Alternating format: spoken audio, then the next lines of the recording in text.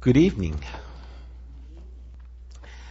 Well, we're continuing our series called Vision, and it's through the book of Ephesians, and we're in Ephesians chapter 2 right now, so if you want to open up to Ephesians chapter 2. And Paul has been exploding to tell us exactly who we are in Christ. And this idea of in Christ, he's been trying to explain what that means. And really the idea that if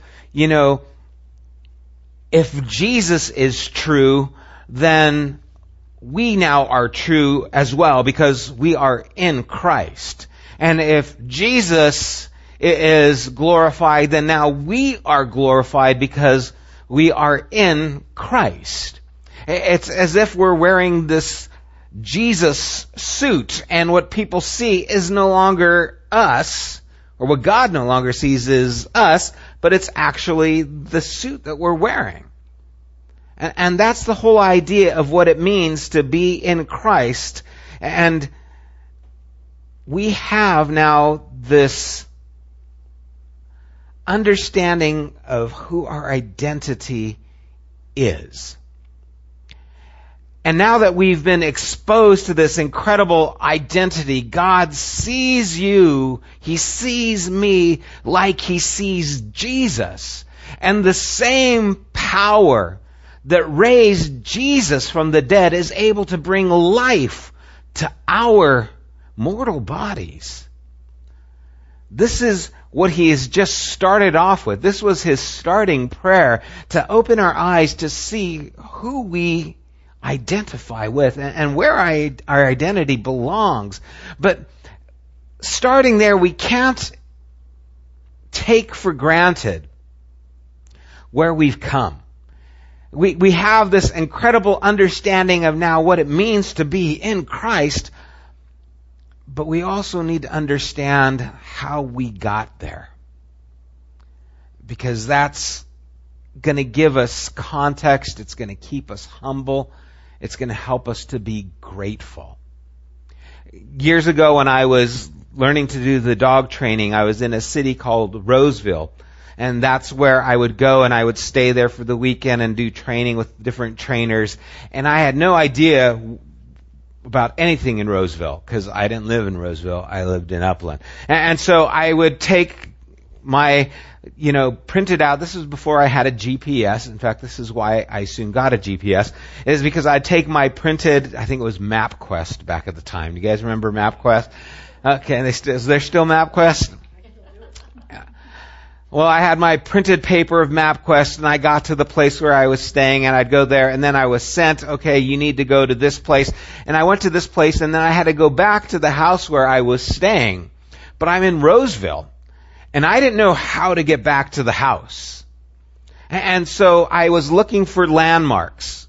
And so I got on a street and I saw a Starbucks, and I said, okay, I remember the Starbucks. It was on my left. I'm going to go about, 4 miles this way, and then I'll make a left, and I remember the name of the street that I was looking for. And so I saw that, started driving. Well, after more than 4 miles, there was no street that I was looking for. I don't know if you guys know this, but there's more than one Starbucks out there, okay? And so I had the landmark of a Starbucks, but it was the wrong Starbucks. And so I was driving with this surety I knew where I was going because I had this landmark. And even though I was sure where I was going in the wrong direction.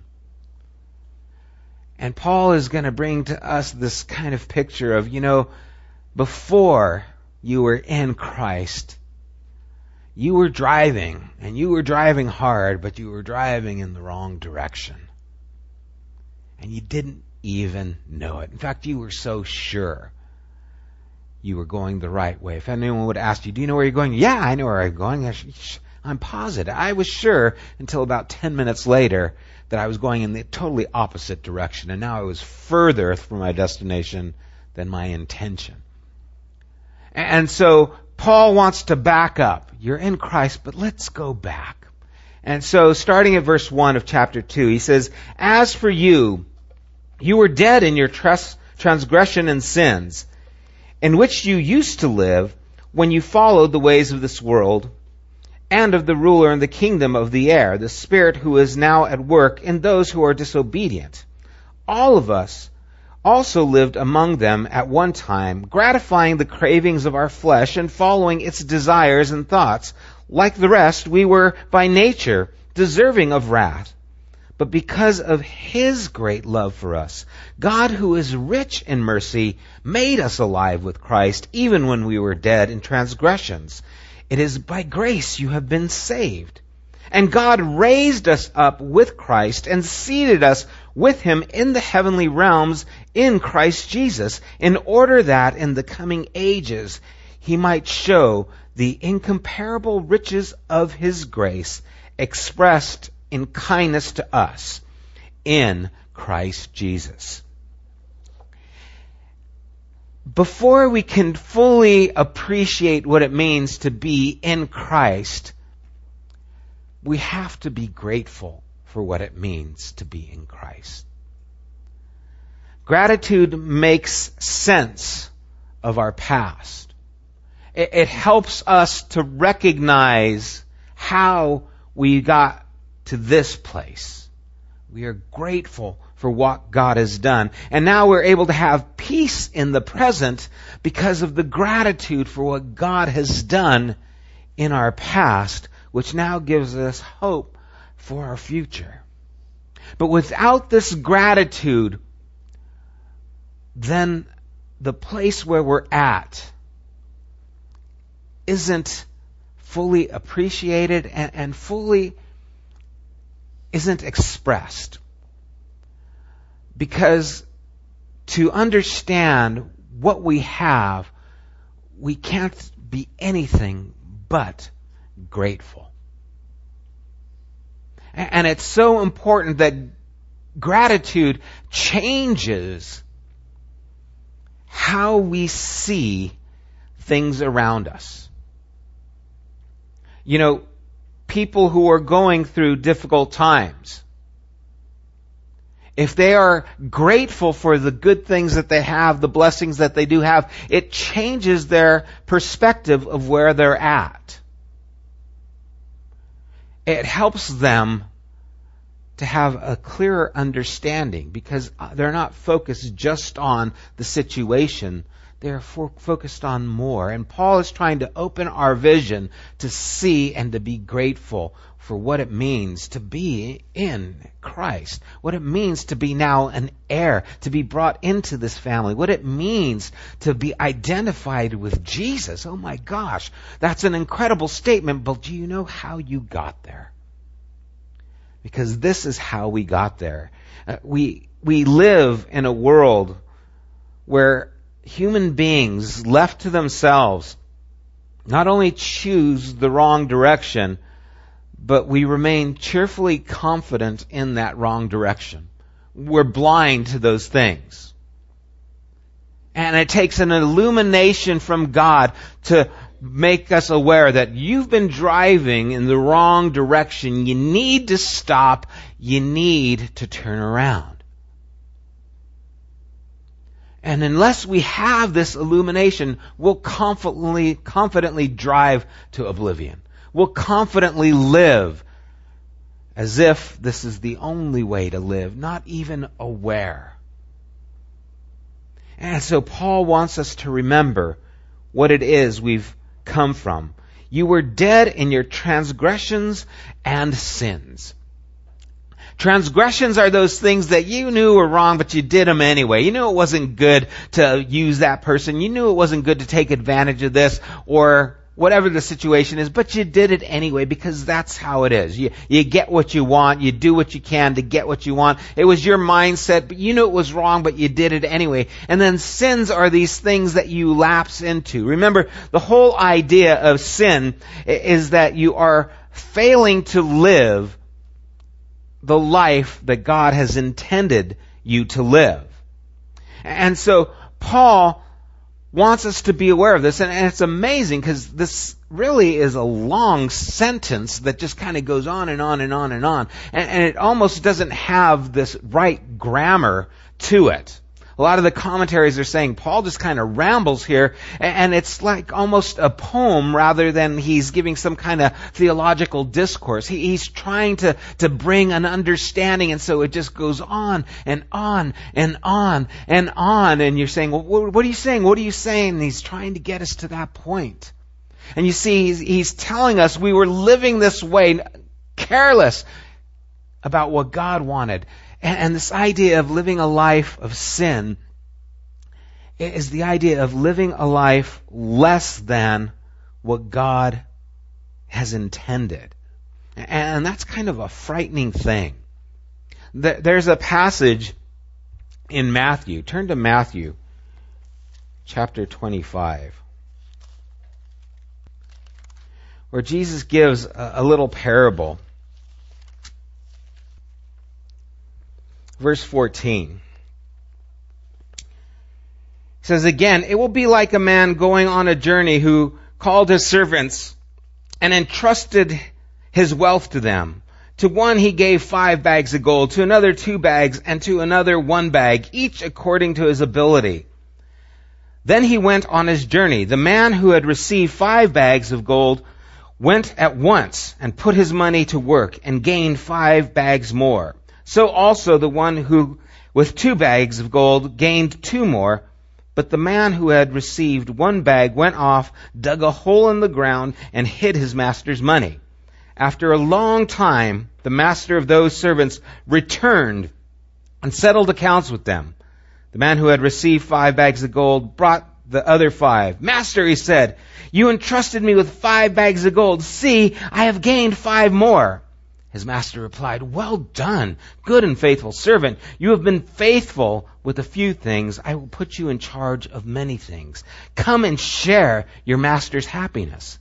The man with 2 bags of gold also came. 'Master,' he said, 'you entrusted me with 2 bags of gold. See, I have gained 2 more.' His master replied, 'Well done, good and faithful servant. You have been faithful with the few things. I will put you in charge of many things. Come and share your master's happiness.' Then the man who had received 1 bag of gold came. 'Master,' he said, 'I knew that you are a hard man, harvesting where you have not sown and gathering where you have not scattered seed. So I was afraid and went out and hid your gold in the ground. See, here is what belongs to you.' His master replied, 'You wicked, lazy servant. So you knew I harvest where I have not sown and gather where I have not scattered seed.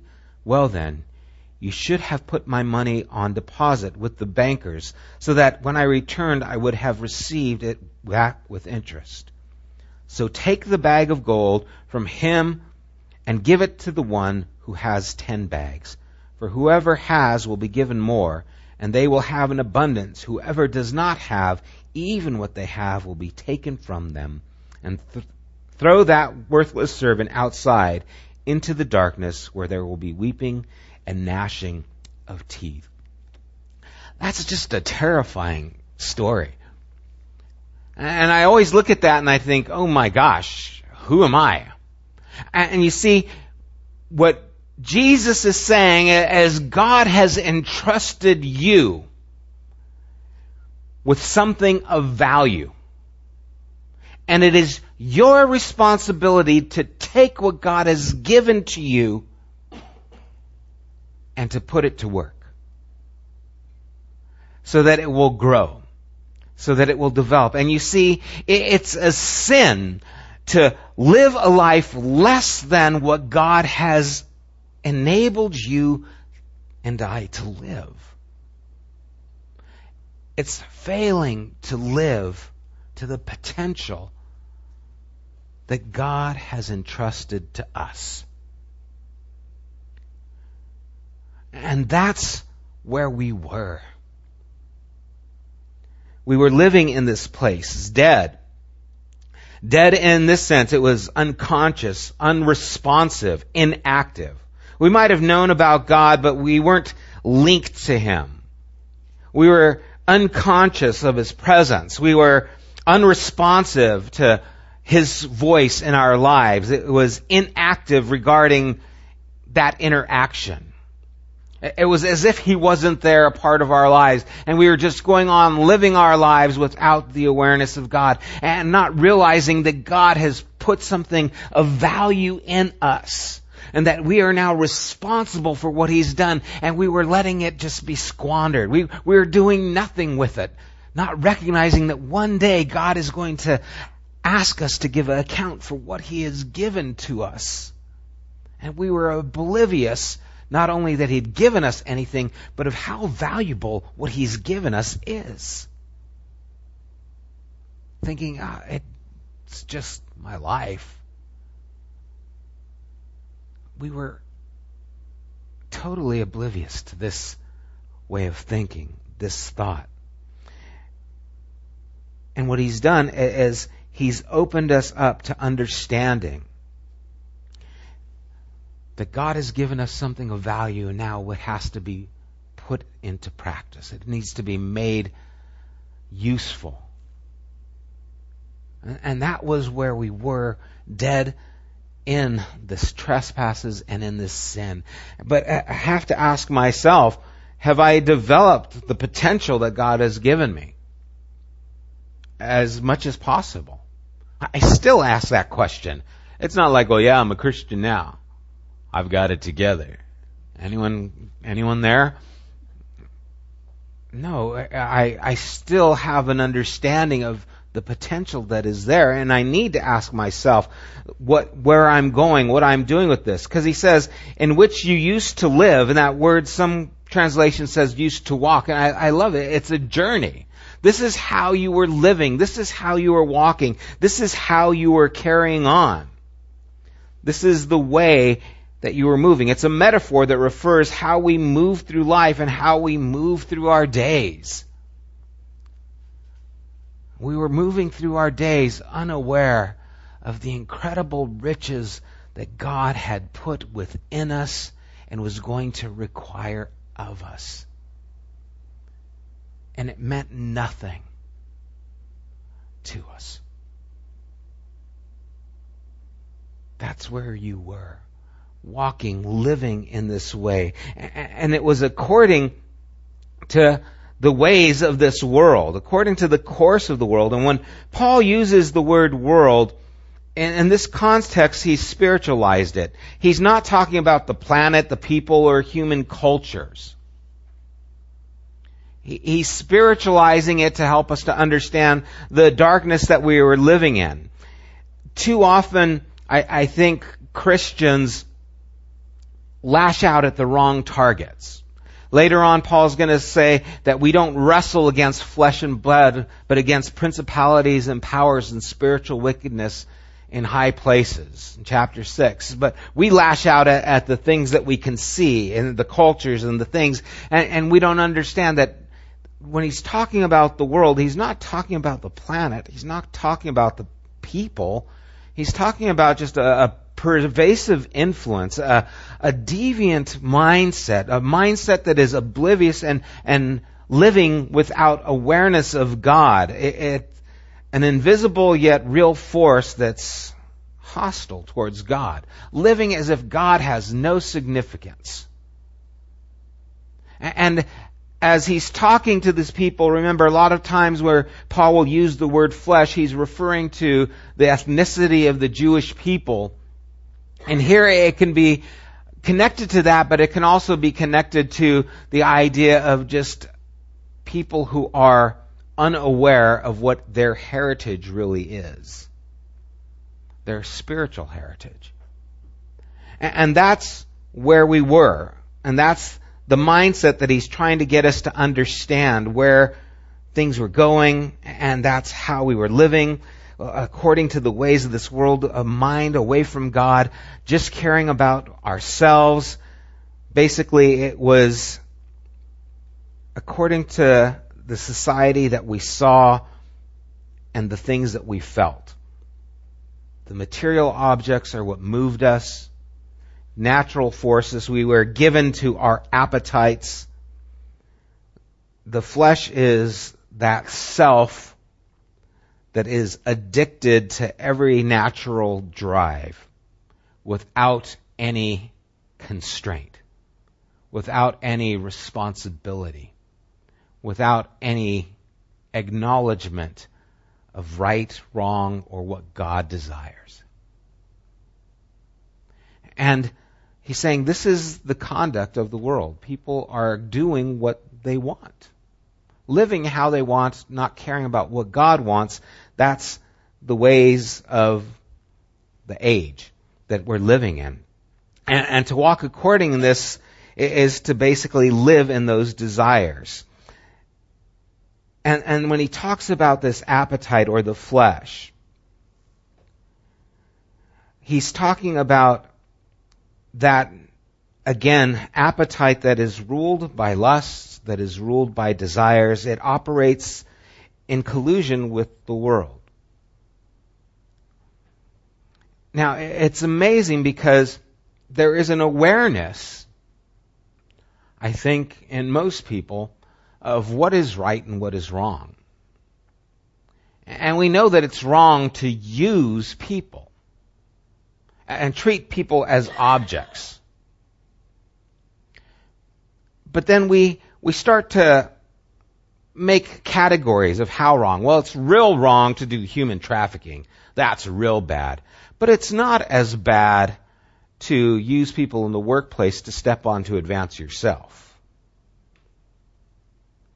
And so we can justify some abuses and then still acknowledge others. But you see, the whole idea here is the one that is just looking out for self, just consuming, wanting and thinking of everything as there for their own consumption. And it's a mindset that we have to be aware of, that was our natural mindset at one point. This is the thing that drove us. This is the thing that was ours, he says, by nature. It's not something we learned. It was something we didn't sign up for. It was something that was a part of who we are. It was the brokenness that each human being has. And it was something that, whether we understood it or not, was driving us in how we lived. And so we had to become aware of these things, but it's hard to become aware of these things when you're in the middle of them. And it's hard to see that if you give in just to your own appetites and you do whatever you want, that it actually destroys you. We see examples of it in our society, those who have wealth and those who have everything, and what happens to them. You know, there's the Justin Biebers and you know, all the people. It's like you see a video and you're like, man, what happened to that kid?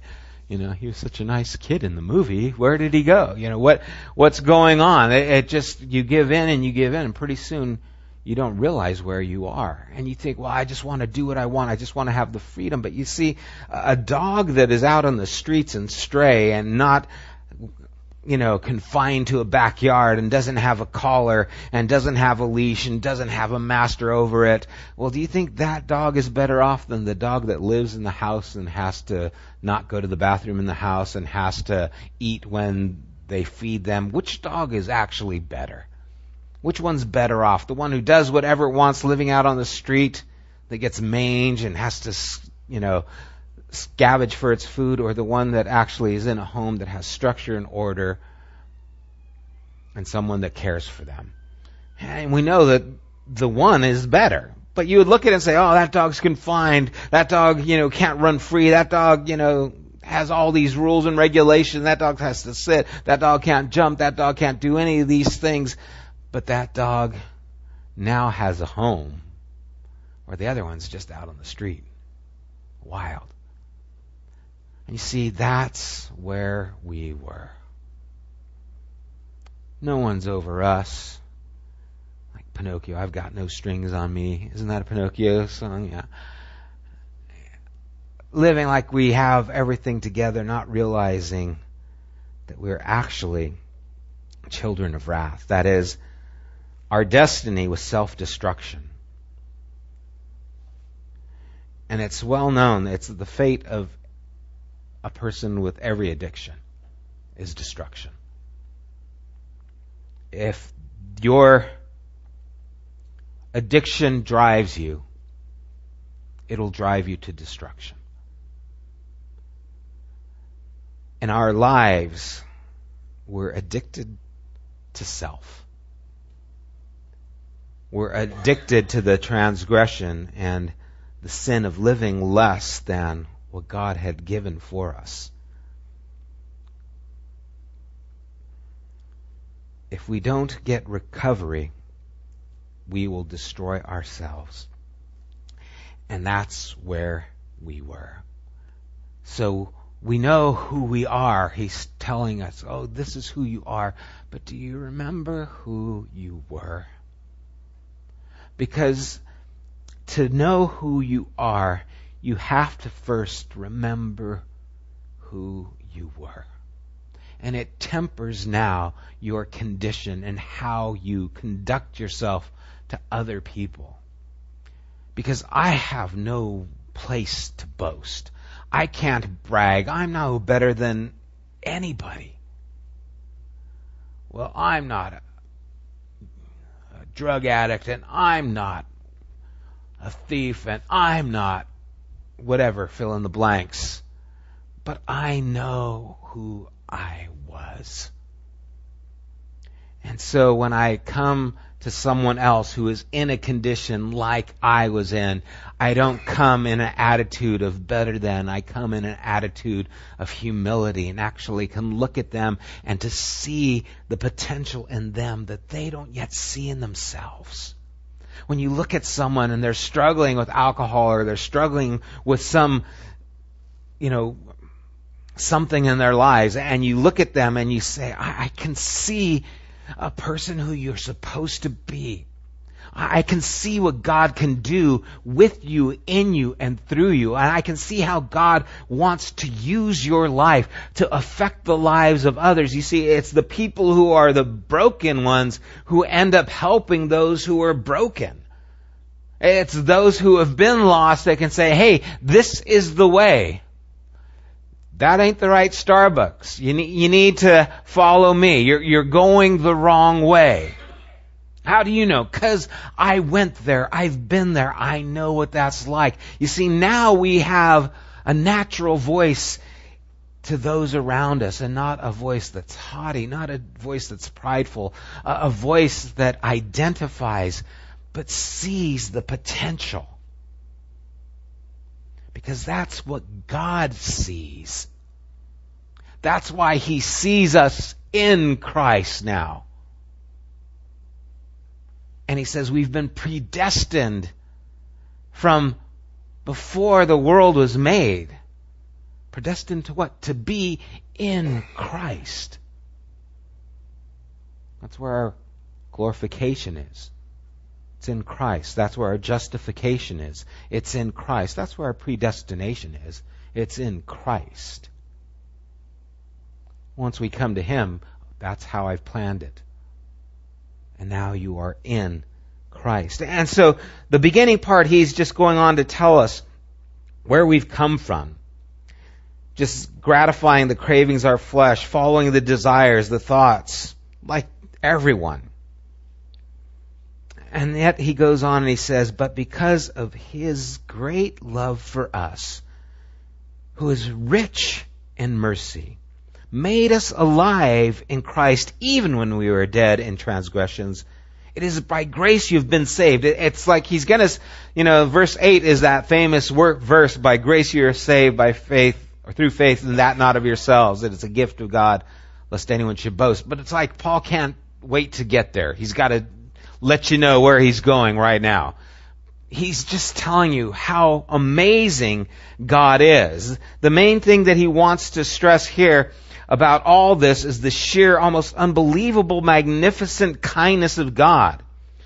In just a few verses, he says it in several different ways. He's rich in mercy. He loved us with a great love. His sheer grace has saved us. His grace is rich beyond all telling. He has lavished kindness upon us. So whenever anyone would tell us, or maybe you would even tell yourself, or would imply that God is cruel or unjust, we have to look at these verses and think again. No, you don't understand. I was the stray on the street, scrounging for food, and God is the one who took me in and bathed me and put the collar that has now His name on it, and now I belong to Him.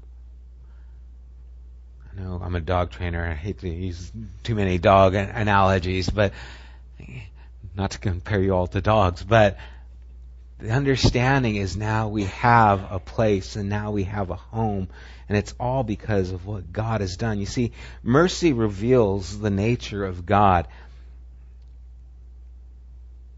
and the nature of His actions, and love reveals the motive. Mercy is showing us what God has done. Love is why He did it. And so to be aware of the magnificent, lavish love of God towards you and towards me, when we were oblivious to it, when we could care less about it, He was still seeing within us something of value that we were unresponsive to, we were ignorant of, we were dead to it. And so He comes back to His point where he's been trying to go, where He talks about making us alive even when we are dead. It's by grace you've been saved, and God raised us up with Christ and seated us with Him in the heavenly realms in Christ Jesus. There it is again, in Christ. We're not just cleaned up. We are actually seated in heavenly places with Christ Jesus. Well, Jesus is seated on the right hand of God. He's seated in a place of privilege, in a place of authority, in a place where you would place your son, the one who is going to inherit yours, what belongs to you. And He's saying, that's right, that's where you are now. Remember where you were? Look where you're at. And look where you've come. And it's all because of Him. In order that, verse 7, in the coming ages He might show the incomparable riches of His grace expressed in His kindness to us in Christ Jesus. For a long time, I believe that my Christianity was basically, I was saved so that I could go to heaven. And I felt like Jesus is coming soon, and so there's no need to invest anything here on the earth because the Lord's coming soon.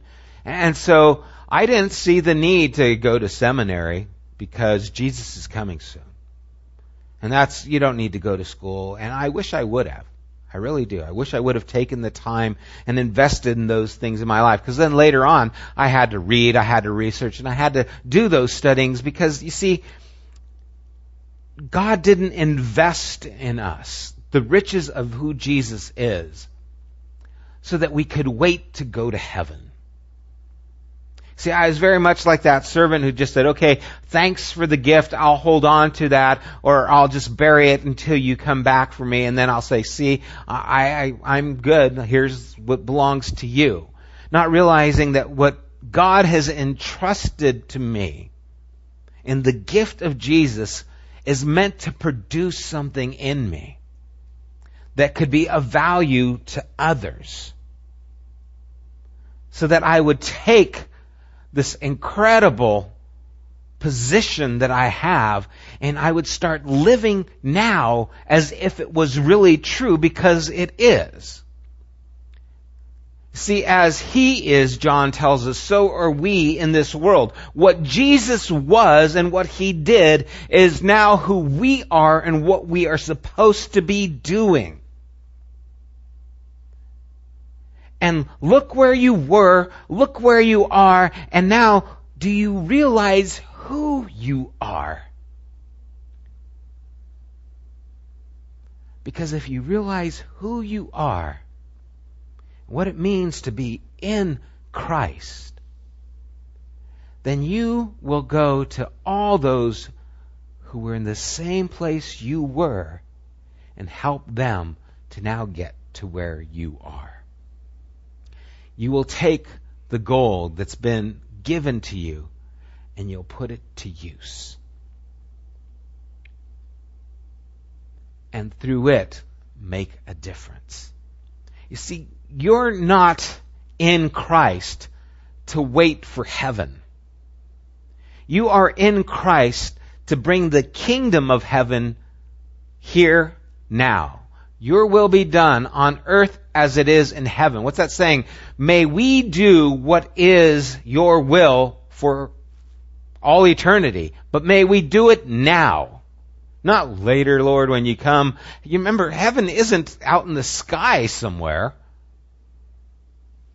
It's going to be, again, back here on earth, a new earth. And we don't get wings and we don't go out and fly. Yeah, we have glorified bodies. Yeah, there's a lot that's changed. But I have a feeling there's going to be a lot more similar than we realize.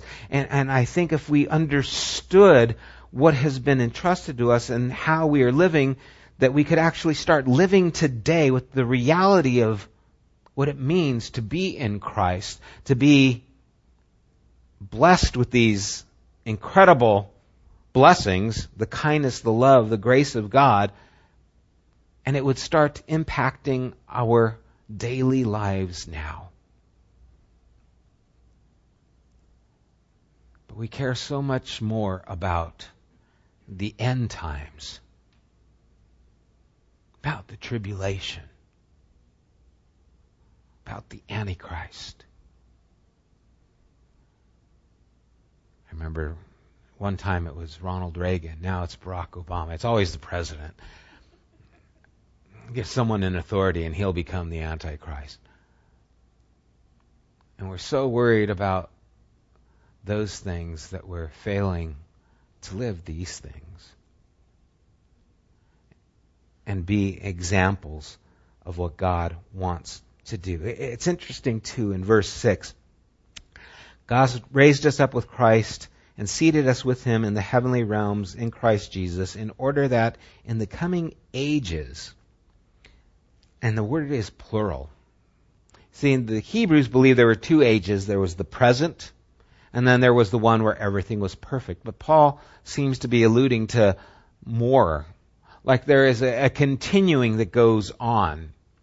There's a continuing growth that takes place. So for Paul, it's possible that he envisions each age bringing new revelation, new awareness of God. Because how big is God? He's beyond our ability to know. So how many ages is it going to take to uncover all of who he is?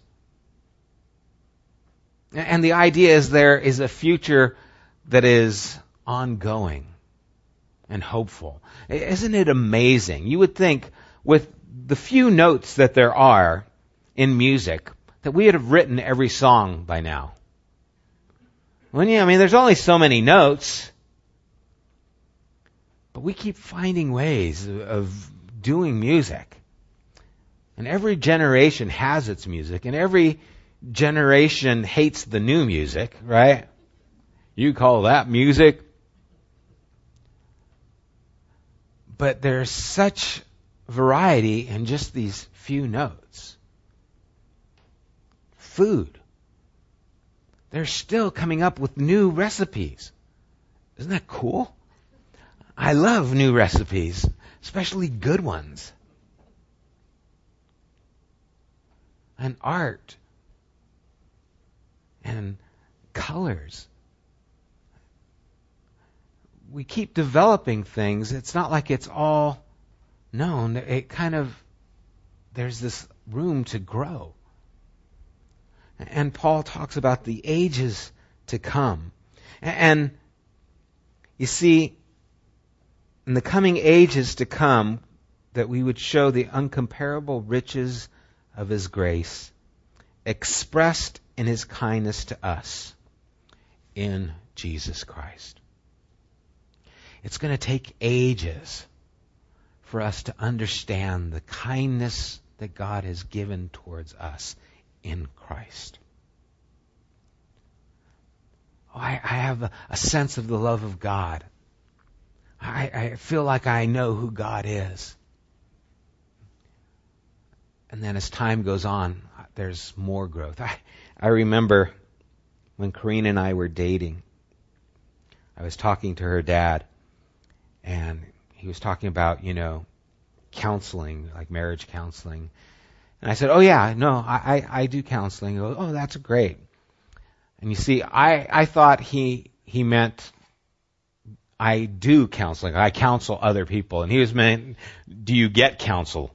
And I thought, well, no, I do. I know all about marriage because I do marriage counseling.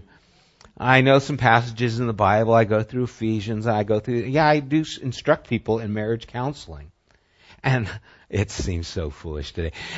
I look back and I thought I knew so much about marriage before I was ever married. And then I got married. And then it all changed. And all my counseling, I thought, oh man, I instructed people? I didn't even know what I was talking about. And then when I thought I learned my lessons, we had children. You want to know what will test your marriage more than just about anything else is having children. And I learned more. And in almost 31 years of marriage, I realize now I know very little about marriage. That there is a whole lot more to learn. And you see, my relationship with Corrine is constantly changing. She's not the same woman I married 31 years ago. And I'm not the same guy she married 31 years ago. And we've had to grow with each other through the changes, through the hardships, through the children, through the job losses, through the good times, the bad times. We've had to grow through those things, and as we've changed, our relationship has had to change. Is your relationship with God stagnant? Is it just the same? You think you know who God is, you know who Jesus is, and it's there? Don't you realize that it's meant to be active, dynamic, living? And that in the ages to come, you will still learn the kindness, the goodness of God that's been revealed through Jesus Christ. And so if we are going to appreciate where we are in Christ, we need to know where we were. And we need to know that we still have somewhere to go. So we're grateful for the past and what God has done for us. We have peace in the present, knowing that we're in good standing and relationship with God because of Jesus. And we have hope for the future because we know that we are still growing, learning, and getting closer to the God who loves us and has entrusted us with eternal life. And may that be the spark to take what He's given to us, the gold that He gives to every human being who's created in His image, and now allow it to produce more. Because that's why we're here. That's why God created the human race, was to give evidence to who their Maker was. And that's what's the kingdom of heaven is now, the revelation of who God is being made known to us. The parables. The kingdom of heaven is like this. The kingdom of heaven is like this. What's He telling us? This is what God wants to do through you so that all creation can see who He is. And it's all because we are now in Jesus Christ. And He's going to develop that further as we go on. But let's close in prayer. Father, I am thankful as I know and remember where I was and how I was living before you revealed yourself to me. And Lord, I'm so thankful for your patience. I'm thankful for your grace, for your kindness, for your mercy. I'm thankful that even when I turned away, you pursued me. And I'm grateful, God, that you are helping me to understand that now that I belong to you, and now that I am in you, that I have a life to live in you. That was the beginning, but there is the continuing that needs to take place in each of us, Lord. That there is the need to invest the treasure that we have in you. And that treasure needs to be invested in our lives so that it produces more, so that it gains strength. And Lord, I pray that that would be true for all of us. I pray that we would not neglect the investment that you've put in us through your Son, Jesus. And God, that we would not live or continue living a life of sin, failing to recognize the potential and the life that you have designed us for, that you've created us for. May we not become complacent. May we not become apathetic. May we not become lazy. But might we be in love, and might we pursue you. Might we desire to know you better, and might we give ourselves over to you more fully, and might we be more honest with you and with ourselves. Might we call things as they are in us. Might we say, Lord, I'm in need and I'm struggling, and recognize that we can be in these conditions and still be found in you. Lord, that you don't see us based on how good we're doing. You see us based on who Jesus is, because the price has been paid for us. Lord, that's what grace is. And so we can come to you, Lord, with all our trash, Lord, broken, filthy. And we can come with confidence and know that we will find grace at that time that was needed. Every time. Because of Jesus. Lord, when we were dead in our trespasses and sin, you made us alive. And now that we are in you, Lord, won't you continue the work you've begun? Of course you will. And we ask that you would. In Jesus' name, amen.